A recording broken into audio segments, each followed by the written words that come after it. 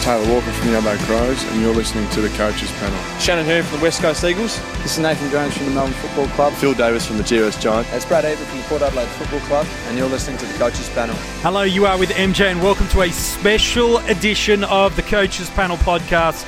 Joining me on this very special podcast, I got Jimmy. Hello, mate. How are you? Hello, MJ. Hello, listeners. The reason we've jumped into the studio super quick is now just a mere hours ago.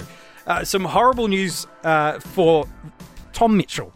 Both him personally, for the football club and their supporters, and to a lesser extent, even though that's what we're about, the fantasy footy community. Some pretty terrible news. This morning, Friday morning, confirmed injury during a training kind of drill where he is now going to require surgery on his leg, and he has been all but ruled out for the majority of the 2019 season. So, it's been a couple of hours ago. So it's not as if, they're going to be like, nah, he's definitely coming back this year. Some horrible news for obviously Tom personally, Brownlow medalist last year, certainly a fantasy beast and one of the most important AFL players, in the competition for their side, and certainly for AFL fantasy coaches, super coaches and dream teamers. It's a big change for us because, Jimmy, let's talk about, we are going to talk through drafts, keeper leagues, probably more than draft leagues, replacements. I think it's just a huge bit of bad luck, ultimately, isn't it? Yeah, look, I think, we declare today a National Day of Mourning, take the rest of the afternoon off, and, have a look at what we're just going to do now in terms of, the various format of fantasy. It's, it's as much as a bit of bad luck. It's now I think that's done. It is what it is, and terrible news for him and those around him, and for the football world in general. But from a fantasy point of view, I think all we can do is look at the opportunity that creates and work out what we're going to do with it. Yeah, and the the thing it is going to do for us, and it's similar with Sam Doherty too in the back line with him now being out for the year too, is these were players that were going to be so highly owned. Their ownership percentages were going to be so high. Now that we don't have them, and we'd love to be able to own them, we're going to have to wait until 2020 to be able to do that. The fact is, there are now new variables that come into place. Coaches that were planning to have him, for the next 60 days in their teams, the good news is you can now get anyone. If for you, I think when we talk about replacements, maybe we'll start here in salary caps, Jimmy, before we name specific players. If there was a player that you just couldn't afford to have because you wanted Tom Mitchell in your starting squad, I think the silver lining for you in this, now we're moving very much into an opportunity side of looking at this injury, is you can now go and get that player. It doesn't have to be a midfielder. It can be, you couldn't have afforded Rory Laird and a Jake Lloyd in your back line, or a Devon Smith and a Patrick Dangerfield. All of a sudden now, significant salary cap has become available to you. Now, while we all would love to have Tom Mitchell, I guess the positive for us is there's now that opportunity to get somebody else that you previously couldn't have got. Yeah, that's exactly it. And at this early stage of pre-season too, in some ways, if it had to happen, it's better, I say with inverted commas, that it happens now rather than 2 days before the season starts, because we're not locked into a structure. We might have been playing with the various team pickers for a few weeks, but there's nothing that's set in stone or locked away. No. And so you take Tom Mitchell out and suddenly there's a whole lot of room with which to change things and look at different options, and that salary cap will spend itself, I'm sure. But it just creates that point of difference now. The bigger impact is potentially for those who were planning to go against him and not start him for the year. That's now everybody's position, so it's not that unique starting point that you would have had otherwise. No, that's correct. All of a sudden now, if you were a Tom Mitchell owner, which a vast majority of coaches were certainly heading towards that, all of a sudden now you're looking at guys that you may have been looking over as an upgrade target. Now, Jackson Macrae, was phenomenal last year for us. He averaged 122 in AFL fantasy, and an AFL Dream Team, while in Supercoach last year, he averaged not too far off that to a 127. So he was right up high in the mix. So maybe all of a sudden he's now straight into that equation for you. Maybe it's the Brodie Grundy that you couldn't have afforded. Now you can. It's Cripps, it's Oliver, it's Fife, it's Kelly. It's now finding the money to get a Matt Crouch. You've now got these guys that you really, in a replacement sense, got some more salary cap relief, as well as now the opportunity to go and bring a guy that you believe enters into the top 8 midfielder consideration for the year. Yeah, that's it. So I think that, as much as there's a lot of panic and exaggeration going, there's a lot of drama just generally on social media at the minute about this from a fantasy point of view. I think, when the dust settles and everything's clear again, I think, we'll quickly realise that it's just an opportunity now to pick someone else and to probably upgrade another player or two along the way. It's just going to be a different use of that salary cap money now. Yeah, exactly right. Let's talk about how this impacts Hawthorn. And some potential opportunities of players. And then I want to get your take on keeper leagues, both for new and existing, because he's still very relevant through there. From a Hawthorn perspective, very much was the inside ball winner. So with guys like Wingard, while he can win his own ball, he's a potential candidate, but I think they recruited him for a reason anyway, and he's not the in-and-out bull. I think some guys that it could see a fantasy scoring bump. Liam Shields is certainly in contention. Jaeger O'Meara, certainly in contention for that. Possibly Daniel Howe moves away from a tagging role to more of a ball-winning role. And then the one that I know a few people are already quite keen on because he does have forward status could be a second-year player in James Worpel. Are there any Hawk players you feel like could get a little bit of a bump in their fantasy scoring output because of it?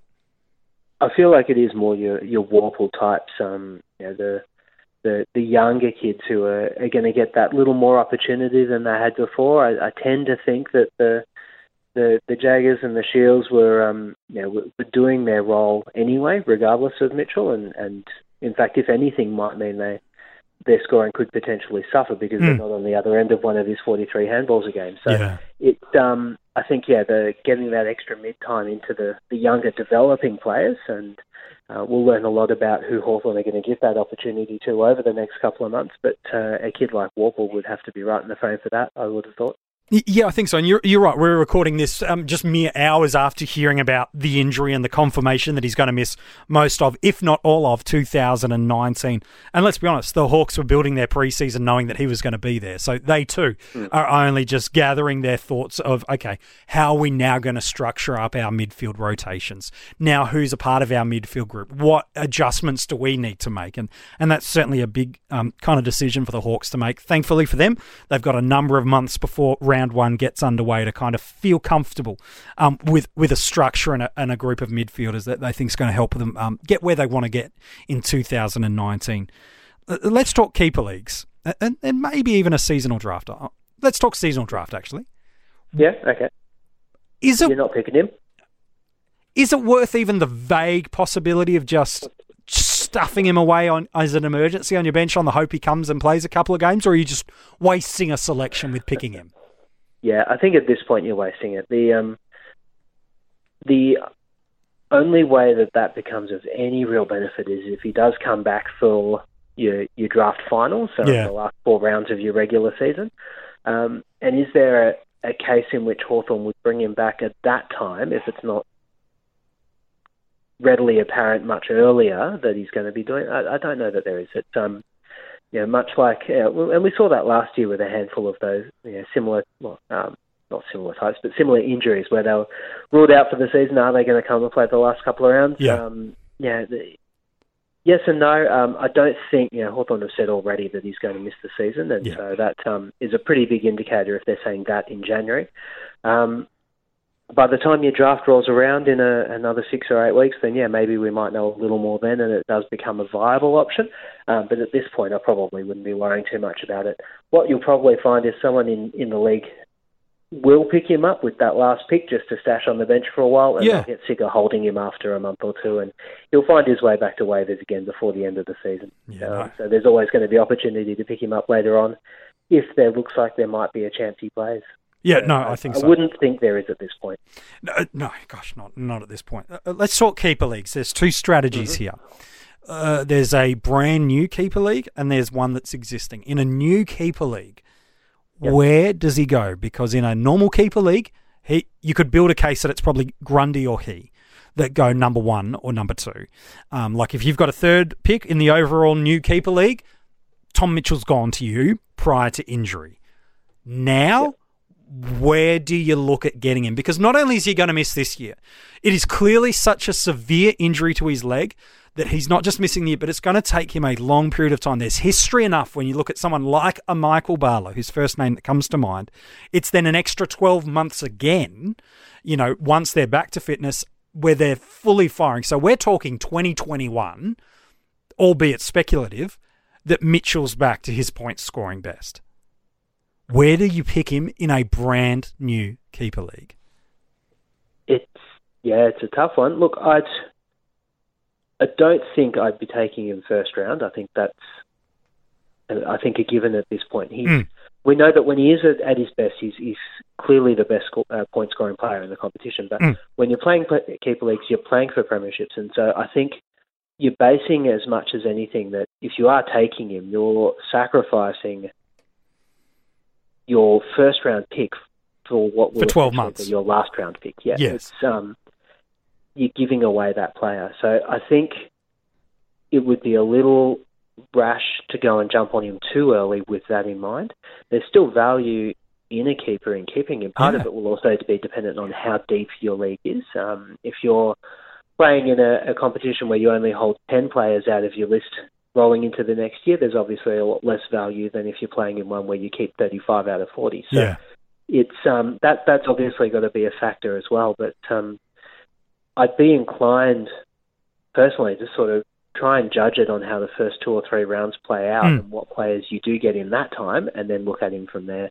And if you're feeling like you're going to be in a position to contend while he's sitting there on your bench not doing anything for a year, then by all means load him up and put him way in there. But if you're not quite so comfortable and you feel that you're going to need every pick you've got, then I'd be inclined to let someone else take that risk and then go and make a sneaky offer 6 months down the track when they've had him not delivering for a long period of time and might just be willing to sell him for a little less than he's worth. Yeah, no, fair enough too. I don't mind that strategy. In an existing keeper league, it's an interesting dilemma, maybe even more so than where you pick him in a brand new one, because people that have Tom Mitchell are probably always in contention with their list point of view. Do you look to do what you've said? Go to win the premiership now? Or is, again, every keeper league and the variations of where their list is at. So there's more than just a one-size-fits-all. Talk to me through the strategy of holding him in an existing keeper league, and then conversely, talk me through the strategy of what you'd be wanting in return if you were to move on one of the best fantasy scorers in the game. Yeah, that's really the thing. And a player like Mitchell, that is such a huge advantage to have in a league where nobody else can have him. It's you've really, at the best of times, you've got to pay significant overs to get him out. Now that he's injured, and whoever is holding him is going to want to look at that basis of he's going to be back at some point. And I feel that getting him out of a team like that is going to be pretty hard. If I had him and I was going to contend and not having him was going to make it hard to win a premiership, then you look to move him on, but you play hardball on it. I think you don't want to sell him too cheaply. You're not going to go and swap him for Sean Grigg or or even a Liam Shields type. I think you'd be selling him well too short for that. You'd need to be getting a genuine premium at that next tier down from where Mitchell clearly stands by himself. So I dare say you're not going to be able to swap him for Jackson Macrae either after the year he's just had. But if you can get someone who is assured of 100 points or 105, 110 sort of average in exchange for him, where the person you're trading him to is quite happy to see it away and bank that higher return later, but in the meantime helps you replace him and continue a march to a premiership, then that would sort of be the line I'd be looking to go down. Yeah. There's so many different ways you can look at it. You can be a Tom Mitchell owner right now going, I know how good he is. I know the advantage he is. And then looking at the state of your list that you've got already, knowing that now you're probably going to have to go and recruit another midfielder into your list before list lodgement, or draft an extra earlier one, or trade for one. You look at him and you go, I know how good he is. I can still be where I want to be for my long-term and immediate list strategy by holding him, so I'm going to do that. I understand why no one would consider moving him on. I understand that. Conversely, I understand why some coaches in keeper leagues going, I love owning him, but I'm in the window of opportunity that right now I've got to take it. And I know I don't have him this year, and I don't know what he's going to come back like. But if I can land myself a Matt Crouch in the process, if I can land myself that, and probably something extra on top of that, if I can land myself a clear big top 8 player, especially a midfielder, you're probably going to the replacement. You're probably not going, go and get myself, an Alex Witherden now. You're wanting a midfielder replacement. You want that and something else to feel like I know what I'm letting go of. Maybe there's a coach, maybe there's just a really bullish Hawks fan in your list that really wants him, or someone that's always bugged you for him. Now you can go, look, I don't really want to give him up, but if you want him, this is the only time I'm prepared to sell him to you. Yeah, that's it. Make an offer. And I think the thing with that too is the longer you wait to try and get him out of a current owner, if you don't have him but you want him, the longer you wait to do that, the more you'll have to pay. He's going to be a lot more expensive, I'd imagine, in a trade where the current owner has sat with him for 3, 4, 5 months without any return, but can see that light at the end of the tunnel 3, 4, 5 months closer than he is now, where he's a whole season away. So I think if you were going to try and get him, then doing so once that initial pain has worn off, because I think emotions might be running a little high at the minute, but over the next few weeks would be the time to try and make a quiet little offer of, and not an insulting offer either. Because don't go turn around and say, no, get stuffed. You're not having him for anything. Yeah, you're right. You're not going, here's Sean Grigg, here's Richard Douglas. Yeah. You're not just lowballing a guy. You're going, no, I've got to give you a premium in return. And I know it's going to hurt me, for 12 months to pass up this guy and something else, but I'm prepared to do it for what I think he will be once he returns. Equally, if you're giving him up, you've got to be well compensated in a keeper league, because you may not be thinking just about this year. Your list may be in such a great state that you go, yeah, okay, I'm probably going to lose about 30 to 50 points a game now, per round, but I should be able to cover that up somewhere else. And my keeping list is big enough. He's such a great player that why would you give him away for anything, even if it is for a year? I think what does happen, sadly, with Tom Mitchell and also, Sam Docherty, when we come back and look at salary cap games now, is it gives us so many more unique teams than we were ever going to get. And it makes guys that we were not sure of really become incredibly, incredibly relevant all of a sudden. Where you were previously like, I might not start with Laird. Well, now you probably are, because Docherty's out. Where you were like, I might not start with Zach Merida, or I might not start with Josh Kelly, or Cornelio, not too sure. Now all of a sudden these guys, their ownership numbers combined are going to grow, because that ownership percentage of Mitchell was so high, those selections have got to go somewhere else. Yeah, absolutely. And that's only a good thing for the game. I think so. Yeah, horrible for the people. We wish them all the best in their recovery, but from a pure gameplay from fantasy football, this now is another of what has already been a new variable with Docherty out, another new set of variables that come in, which will make teams more different than ever before. And different teams mean different strategies, mean different combinations, and that can only be a good thing for the game. So while it's horrible for Tom, and we do wish him all the best, for fantasy coaches, there's new players to think about, new premiums to consider, and maybe some changes, in fact, definitely to my 50 most relevant. Darn. Yeah, good luck sorting that out. Yeah, I know. He was in such a good position too.